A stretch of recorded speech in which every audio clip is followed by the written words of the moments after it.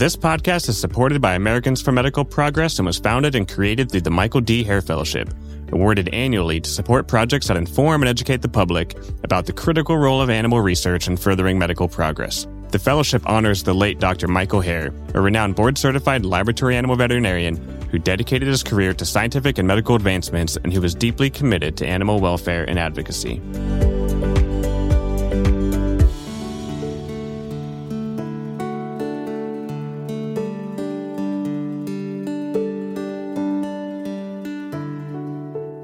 Welcome, everyone, into this episode of Lab Rat Chat. Today, we have a very exciting guest for you. He's going to talk to us all about diabetes and different ways to, maybe even manage and maybe even prevent the disease if you're suffering from that or know people that are suffering from it, or if you have a history of it in your family. So before I get into all of that and before we let the guest introduce himself to you all, I want to, as I mentioned in our last episode, I stopped doing this in the introduction to our episodes only because I felt like it was being repetitive and you all hear this every single time you listen, but it does really help if you go out to Apple Podcasts, Google Podcasts, and now Spotify, where you can rate and review our show. I don't know if you can actually leave a review in Spotify, but you can rate it. And it does significantly impact the viewership of our podcast, if you will. Just the ability for other people that are looking for science-like podcasts, medicine-like podcasts, or trying to educate themselves on the use of animals in research or anything like that. It makes our podcast more prevalent and more relevant to search terms. So it does help a whole bunch if you guys can get out there, rate and review our podcast. It just makes it more visible, really, for everyone to find us and to listen to our important message that we have. And it just keeps our podcast more sustainable and going for a long time. So the reason I'm starting to do it again is simply because we saw a drop in our reviews and a drop in people rating the podcast. So obviously it does help if we say it in the beginning. So if you've already done all of that, you know the drill. You tell your family and friends about it, have them do it as well. And then there's also the skip forward feature. So if you've already heard this and you're tired of hearing it, you can just skip forward. That's the beauty of podcasts. Like I said, our podcast guest today is Dr. Roy Taylor, who's visiting us all the way from across the pond, they like to say, right? So he's over in the UK, and it's been a doozy trying to schedule you. We tried to do this for National Diabetes Month, which we have here in the US, which was in November, I believe. And you're a busy person, obviously, with practicing medicine and your research and all of that. And Danielle's busy. We're all busy. So just life in general has prevented us from doing this in November. But nonetheless, I thought it was important to still have you on and tell our guests all about your research and how it's helped. I'll let you throw out numbers, but I'm guessing it's probably helped thousands of people just based upon the book reviews I've seen. I think you are our first guest with a book on Amazon, and feel free to plug that into our listeners. So, but I'll let you tell yourself to our listeners, introduce yourself to our listeners. So if you will, Dr. Taylor, tell our listeners and Danielle and I about yourself. Well, Jeff, thank you very much for that introduction. I'm very pleased to be talking to you about this subject, which is so important to so many people. So I'm a doctor. I qualified 4.5 decades ago. And since then, I've been listening to my patients, and that has fed into my research. Over the years, I've researched many topics, from the very practical aspect to screening for eye disease and actually preventing blindness. I'm delighted to say that the system I was able to introduce has been dramatically effective in the UK for reducing blindness. So that's been the flavour of the work. But of course, one of the most practical questions for people with type 2 diabetes is, why me? Why did I get it? And so over the years, I've been trying to pick apart the nature of type 2 diabetes, what actually causes it. And so that's really why I'm sitting here today to talk to you. I know this might seem trivial coming from the world-renowned expert that you are, but maybe you could explain to our listeners the differences between type 1 and type 2 diabetes, and then which type you focus your research on. I know you're going to elaborate on why, so that would be very helpful. Sure, Danielle. That's a good question and really important to clarify at the start. It's easiest to talk about type 1 diabetes first. That's typically the kind that occurs in children. So at an early age, they can get diabetes out of the blue. They will need insulin for life, and it's a very distinct disease. Now, that can also happen in adults. In fact, it can occur up to old age, sudden onset of what we regard as type 1 diabetes, but that's due very much to a specific problem. It's that the insulin-producing cells in the pancreas get attacked by the body and stop functioning. So that's why insulin is always needed. Otherwise, it would be a fatal disease. And at this point, I'd just like to acknowledge that it's almost exactly to the day 100 years since Leonard Thompson had the very first injection of insulin. And we saw in a real-life person the blood sugar coming down. Dramatic occasion a century ago. And in the last century, we've been trying to understand more and more. So type 1, very easy to understand. Type 2 has been a bit more of a mystery, and it's acquired all sorts of myths and rumors, and people have regarded it as a complex thing. Now, anything can be described as complex until we really understand it. But now it's very clear that type 2 diabetes is a kind of diabetes that comes on usually in later life, and it's related to body weight. That's it. Now, some people can develop diabetes at really quite an unremarkable weight. They're just very susceptible. Other people are in the category of a body mass index over 30, and they're regarded as being at risk. But when we look at the hard stats, in the UK, only 50%, 1 in 2 people have a body mass index in that range. The rest are unremarkable. Now, my work has been picking apart exactly what's going on. So over the years, yes, of course, I look after type 1 and type 2, and especially diabetes in pregnancy. But my research has really focused on the nature of type 2 diabetes. So hopefully that clarifies the topic of today's discussion. It's this mysterious affliction of today's society, whereby epidemic proportions of people are getting this terrible condition, which causes all sorts of problems, shortens life by at least 8 years on average, kills more people than the COVID pandemic, and yet it's been a mystery. So that's where we're starting from. Yeah, I appreciate that explanation. Would you say that type 2 diabetes is also a disease that's more prevalent in more developed countries like the UK and the US versus where obesity is more prevalent versus countries that, more like third world or developing countries? Do you see that for type 2 specifically? Yes, specifically for type 2. Just to comment on type 1 for a start, there's no relationship between body weight, diet, anything else with type 1. It's purely the susceptibility and then the process switched on by something we don't yet understand. But type 2, sure, the heavier on average a population is, the more diabetes there is. And this goes across the world. But there is a complexity to your question, Jeff, which I'm pleased to pick up on. And that is that in some countries it could still said to be developing. Type 2 diabetes also seems to be on a huge increase. And yet the measure of weight is not that great in the population. But these are populations who seem to be very susceptible to a relatively low level of fat. So while a man might be 300 pounds in weight in the US and be regarded as being a big chap, in, say, rural India, if a person was 150 pounds, they may be notably large in their village and have diabetes. So there is a susceptibility as well as the routine matter of, yes, if your weight goes up, you're more and more at risk. Okay. Yeah, I just thought it was interesting to make that kind of connection as well, just dependent upon developments of countries and how modern they are and what their diets are like and availability of fast food and all that sort of thing that plays a role, obviously, into health and weight and all of that. And when I think of type 1 and type 2 diabetes too, as in veterinary school, we think type 1 diabetes in dogs and we think type 2 diabetes in cats, which I also think is an interesting correlation between the two. It's particularly fascinating in pointing out the stop-go gate for type 2 diabetes. If you're not susceptible to fat, if your beta cells, the insulin-producing cells, just can put up with fat being there without bothering, you'll be fine. So dogs, I understand, never get type 2 diabetes as such, and typically it would be a type 1 sort of process. And so some species are protected, some strains of rodents are protected, and that gives us considerable insight into the fact that some humans are protected. And we just extrapolate that a moment to consider very, very large people, say technically a body mass index over 45, so they would look conspicuously large in the street. Yet, how many people in that range have got type 2 diabetes?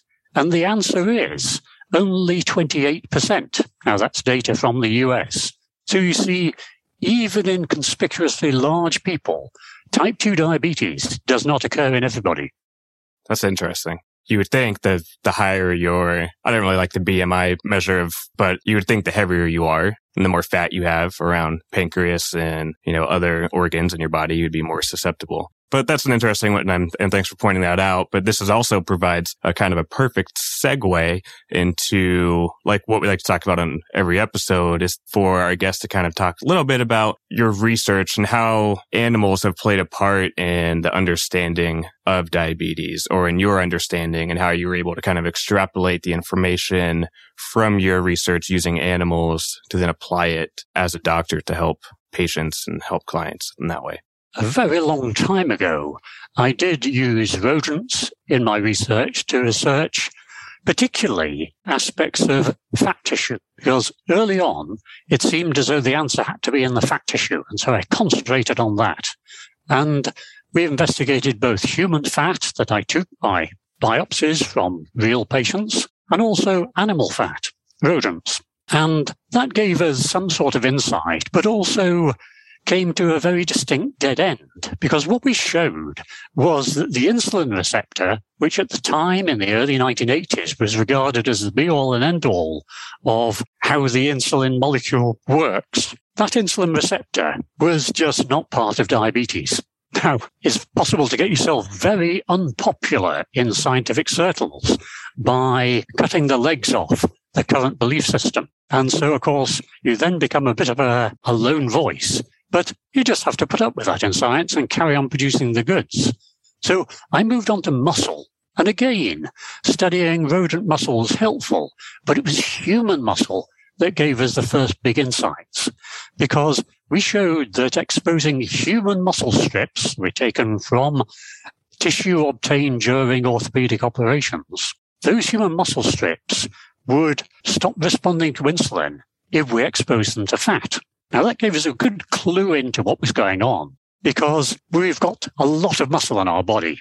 Now, as a healthy-looking guy, Jeff, you've probably got at least 20 kilograms of muscle in your body. It's the largest metabolic organ in your body. And so our work led on from that to studying muscle biopsies that we took with a sampling device. Not a terribly popular procedure, but it was because of that lack of popularity I looked around for other methods of really understanding what's happening inside our bodies. And I hit upon magnetic resonance. And at the time, some very exciting methods were being developed at Yale University with Professor Jerry Shulman. So I actually went to Yale University for a year, 1990 to 1991, and learned the techniques. And so we were able to see what was happening to humans. So this is the point at which I transitioned from any mention of animal research, which played a sort of bit part in my understanding of what's going on in people, to pure people research, which has followed ever since. And if I was to summarize the last 30 years at a gallop, I'd say we found out where the food was stored after eating.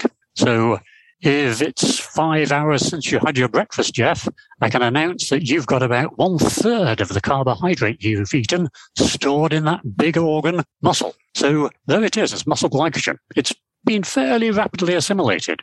But if you were on the slow track to diabetes, say you were due to get diabetes at the age of 55, then you're likely to have quite low sensitivity to insulin in muscle. After your meal, you would have only stored less than 10% of your meal carbohydrate. Now, it's just a simple fact of metabolism that if you can't store glucose as glycogen, which is what everybody knows about, it's what athletes have to build up in their muscles.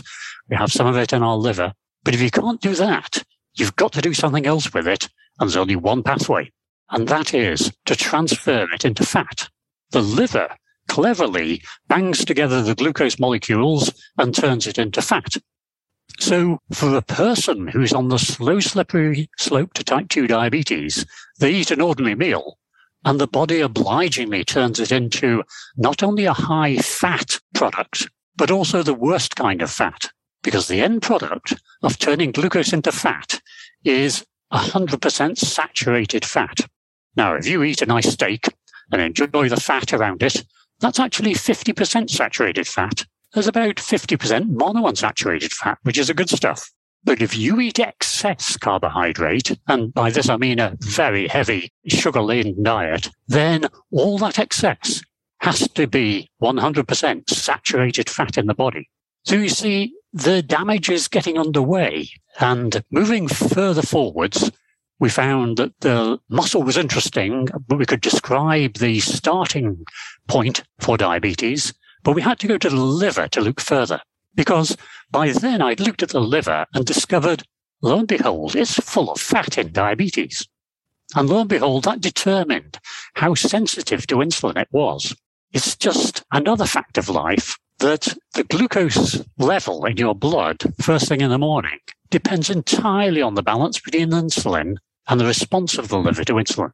So if you've got a lot of fat in your liver, you don't respond very well, zip, up goes the sugar level in the morning. It's a very simple relationship. So we tumbled to this round about 2000 or so. Within a few years, I'd figured that it had to be a simple condition. It was such a common condition, complexity cannot be part of it.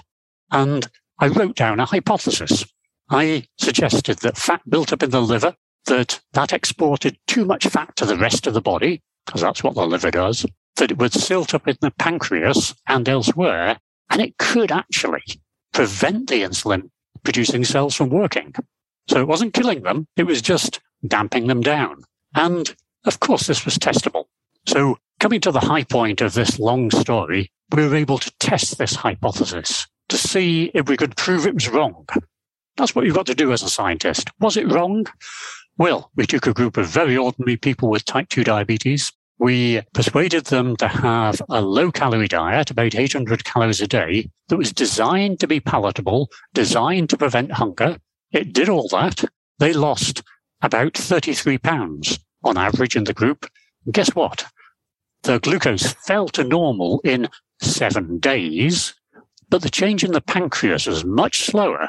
And over 8 weeks, for the very first time in human history, we observed the insulin-producing cell waking up from type 2 diabetes and causing people to go back to normal. So we published that in 2011, and that's where the whole business of weight loss-induced remission has started from. So a question about that. The people that have lived with this disease have advanced type 2 diabetes. They've been on insulin for years and years, completely insulin dependent as defined by, doctors or their healthcare providers. Could your theories about this be useful for people who have been on insulin for a very long time? Yes. Although I just point out, Danielle, it's not just the theories, because it's fine sitting in armchairs and having philosophy. But I deal with people sitting in front of me in the consultation. And so it's got to work. And so since that initial test of the hypothesis and showing if you take people now in that study just with quite short duration diabetes and get them to lose weight, the diabetes goes away. So over 90% chance of it going away. Well, we widened the focus and said, okay, will it work for long duration diabetes? So our next study looked at exactly that question. So you're coming in bang on cue there. And what we showed in the counterbalance study was that, yes, in the first few years of diabetes, 9 out of 10. After 10 years, it was about 5 out of 10. And beyond 10 years in that study, we didn't find anyone who would go back to normal. Now, in clinical practice, I've come across several people who've had diabetes for a very long time and gone back to normal. But I have to emphasize, it's a low chance. So if someone comes to me and asks me precisely the question that you just asked me, Danielle, I have to say, look, the only way to find out is to suck it and see. Bite the bullet, lose this weight. I can show you how. It's not difficult. Everybody tells me that after having done it. And we'll find out. But the chance of you getting back to normal is probably about 1 in 10. If it happens, wonderful. If it doesn't happen, there'll still be major benefits for you. So the answer is people who've had diabetes a long time might come back to normal, but it's more likely they'll just feel better, enjoy life much more, but not actually get rid of the diabetes. So hopefully that answers that specific question. I want to go back to what you'd said about a low calorie diet, but does it also depend? Was it very strict in the sense of where those calories came from? Was it like a high protein, low carb, low fat type of diet? This is really important, Jeff, because over the years, over the decades, I've been involved with lots of people whom I've advised to lose weight. Now, in the old days, that was lose a bit of weight. But listening to what they had to say when they've come back and not been terribly successful, I knew what the major factors were that stopped people losing weight. And there are two biggies. One is hunger. Well, that's not surprising, you might say. And the other is the burden of daily worrying about what you've got to eat, how much to eat, can I eat that? Is this a level tablespoonful? It gets to people. And so I had to devise a diet which wouldn't be associated with much hunger and wouldn't be associated with difficult decisions at every mealtime. So having cast around and also read the old literature, I started out using liquid formula diets. So in other words, the only choice was whether to have the soup flavor or to have chocolate or strawberry or whatever. But it was one packet. You didn't have to think about quantity. And these formula diets can be made with quite a high protein content. It's about 26% in most of the products we've used, compared with what you and I might eat, which would be 12% maybe of our intake, maybe a little more. So there we have a high protein diet, which is very acceptable and deals with the hunger nicely, but also one that happens to be highish carbohydrate. But this is the thing, the balance between carbohydrate and fat does not matter. You throw excess carbohydrate at your liver, turns it into fat. You cut out the carbohydrate, well, it's got a clever workaround of using ketones. It's all absolutely routine physiology. It's turned into a mystical science by some people talking about ketogenic diets and all sort of mysteries. But no, it's none of that. It's purely the low calorie intake, but in a way that's not associated with difficult decisions and not particularly associated with hunger. The first 36 hours, yeah, that's tough. You've got to break through it. But after that, very few people experience hunger. So diet should be a simple thing. It's just been made complex and rather difficult to get at by lots of thoughts that have come in over the last few decades. Okay, which so kind of answers my next question. Yeah, it sounded like where you're going, that the ketogenic diet would be almost the perfect diet, but it's not for diabetics, but it's not necessarily the case, because you would think if you start mobilizing fat stores and utilizing fat for energy and you get rid of that fat around the organs, that maybe it'd be beneficial, but maybe it's not. Well, sure, but that's a sort of biological view of this. But as a doctor, I know there are two things to consider. One's a biology, you've got to understand that. The other are all the human factors. And it's those human factors that lead to the very clear-cut observations from very large studies and meta-analyses, that's banging studies together and looking at the overall picture. The amount of carbohydrate in the diet is not that important in determining weight, and it has no effect after 12 months. So that's fine. But if you are an enthusiast for low-carb diets and you follow up a group of people who stick with you, in other words, you're just analyzing the survivors who quite like a low-carbohydrate diet, then of course that will work. And this is the human bit. If the diet suits the person, it'll be quite good. So there's no one size that fits all. There's no one mix that fits all. But we've just got to break through the complex nonsense that's built up about nutrition. Yes, you need certain things. The basis of nutrition has not changed in the last 100 years. But beyond that, you've got wide latitude as to how to eat in such a way that the total calorie intake, the total energy intake, is made right for your body. It's a question that kind of comes to mind is, it seems like you have conclusive evidence that patients can take this into their own hands and work hard and cure their diabetes. Why do you think that physicians aren't necessarily pushing this harder with their patients, and most people kind of just accept that they live with type 2 diabetes from now on and they'll need medication? From personal experience, people in my life I've known, they just kind of accept that. And it just seems like you have such a good message to get out there. Yes. And this is a really important point. When someone comes along with a new idea in medicine, it will be reviewed with suspicion. And that's a good thing because, we need to be certain of what we do in medicine, to be pretty sure about the information we're giving out. As Hippocrates said, at least do no harm.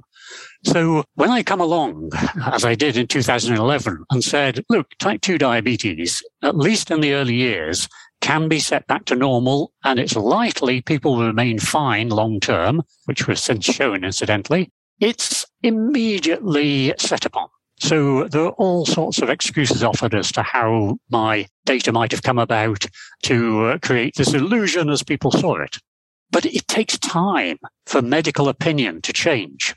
And so by 2016, the American Diabetes Association took down from its website the statement that dietary remission of type 2 diabetes is not possible. So 5 years, we're there. And 4 months ago, I was able to publish a consensus document under the leadership of the American Diabetes Association with doctors from the United States, Europe, and the UK, laying out the definition of remission. So you see, 10 years on from that publication, we've got acceptance of the notion. Now, spreading out into clinical practice will take a bit more time, but I've got some good news in that respect. First of all, doctors throughout the world have taken this up on an individual basis, so there are lots of pockets of this going on. But also in Britain, in the National Health Service, which famously is very conservative with what it will recommend and do, we've already got a type 2 diabetes remission service running. And so this has got the official backing in the UK. It'll be a while before other countries follow on, but the fact that this is recognized as being physiologically sound, it's entirely common sense. And also it's associated with major economic advantages. That's a big driver for the NHS. You can see why it takes so long for this change to come about. And unfortunately, I have to add a rider to this answer. That is, some doctors see it as being a threat to their income. Now, that's an entirely mistaken belief. But they think if people with diabetes get rid of the diabetes, don't come back and see them, that would be a big loss. These people do need to carry on seeing their doctor with the diabetes. It's important that their weight is monitored. Although we know a lot about remission, if weight gain is avoided, you won't get your diabetes back during the course of normal life. So all of that is fine, but you see, there are perverse incentives for some doctors not to follow this up. But I think the wagon's on the roll. It will happen now. And we're just seeing the very admirable conservative medical approach of being certain before a new idea is adopted. Interesting.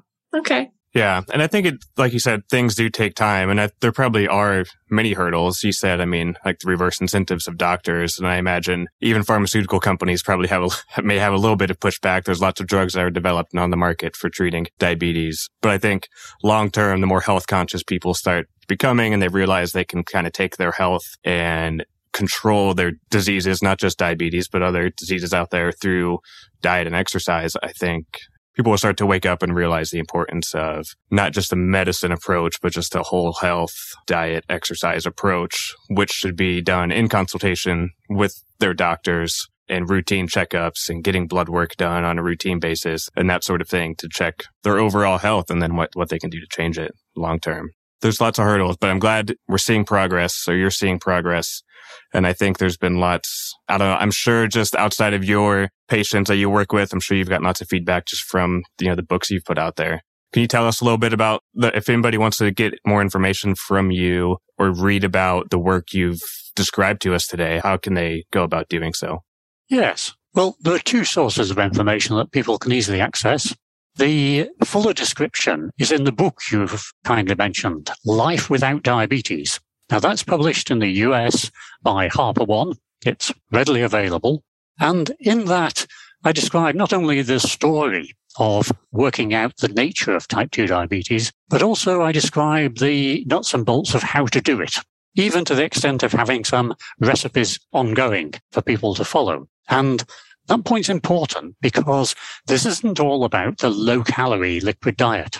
This is about the long term. The low-calorie liquid diet is just getting from A to B. You've got to lose that weight. Once your body's been released from this drag weight of excess fat, then you've got to keep it like that. So turning the corner from the low-calorie liquid diet, getting back to normal eating is a class act, and that has to be done carefully.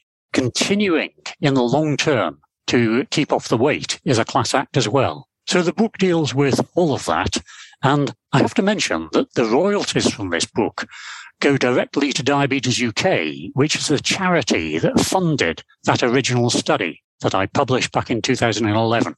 So, it's really important we keep this money being put to use in diabetes research. That's the fullest account, Life Without Diabetes. The second source is to go online to have a look at my website as part of Newcastle University. And the easiest way to get it is to type in go.ncl.ac.uk/diabetes-reversal. And that should take you straight to the university site on which I've put all the how to do it information. There's technical information for experts, but it's really aimed at the general public. Hopefully, people might be finding it useful as students of any sort of biology. Veterinary medicine, certainly. Medicine itself, yes. So, two big sources of information. Of course, there are lots of papers in the literature for professionals, but for the person with diabetes who wants to find out, hit Life Without Diabetes, published by HarperOne, and I hope they'll find it an entertaining read and one that explains things with clarity. I learned a lot during this chat. I appreciate you so much coming on this show. Are there any final statements or thoughts that we haven't previously covered that you'd like to talk about, or, just involving your research or anything else? I think there are two things. One is just to mention exercise. Now, when people talk about weight loss, they often immediately flip into talking about exercise. For the population of people who are developing type 2, who are largely middle-aged, have already put on weight, exercise is a no-no. Many people have discovered for themselves, if they sign up to the gym and go regularly for a few weeks, their weight goes up.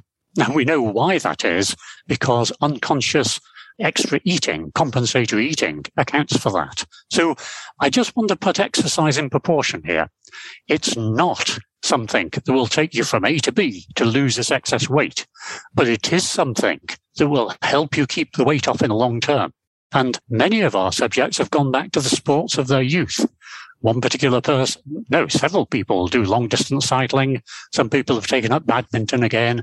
That certainly helps keep the weight off. So exercise, you've got to be careful how you use it, but in the long term, it's great. And of course, as a preventive move for someone of your age, yay, keep doing it.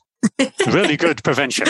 The second thing I'd mention is this myth that if a person isn't overweight, then the diabetes must be due to something else. No. If a person has type 2 diabetes, they've become too heavy for their body. That's based upon my medical observations, but the study that is going to back that up is currently being analysed. The very last person will be studied this Friday. I hope it'll be published by the summer. So if you have something that looks like type 2 diabetes, get the weight off and also get substantial weight off. That's really the bottom line. Just real quick, I know we're running short on time. Just back to the BMI and if people are too heavy for their bodies. But do you see type 2 diabetes in people that maybe have, say a low 10% body fat composition, but they're heavily muscled in that regards? Do you see type 2 diabetes? And because they'll have a high BMI, although their body fat composition is low. And so is that something that's common? And in general, the answer is no. But you've touched on an interesting point there, Jeff, because you've gone straight to the heart of the matter. What is their percent body fat? And it's very clear to me now, from even what I already know from this study, that people who look slim and get type 2 diabetes have actually got a surprisingly high total body fat content. So if you're a big muscly guy with 10% fat, no, you're not at risk of diabetes. You might be in the range where in the office, your doctor might look at you and say, you've got the obese range of BMI. Doesn't matter. Just carry on playing the sport. So you ask a really good question. It's all about the fat. And some people who can look very thin, but in fact have a surprisingly high total body fat. Well, very interesting stuff. I'm glad you were able to join us. I'm glad we were finally able to, get you on the podcast. I think our listeners will thoroughly enjoy listening, just as Danielle and I enjoyed listening to you today. I learned a bunch. I'm definitely going to share it with all of my family and friends, as we do, every episode anyways, but especially this one. I think it's a ton of great information that everybody should hear. So thank you for taking the time and talking with us today. We really appreciate it. Absolutely my pleasure, Jeff. And Danielle, thank you very much for having me on your podcast. Everybody else, I just want to remind you again that although we don't say it much on the show, we do have show notes. And so the links that Roy mentioned today, I will put in the show notes. So you don't have to worry about trying to go back and write down the links. We'll put that there for you guys to click on and access.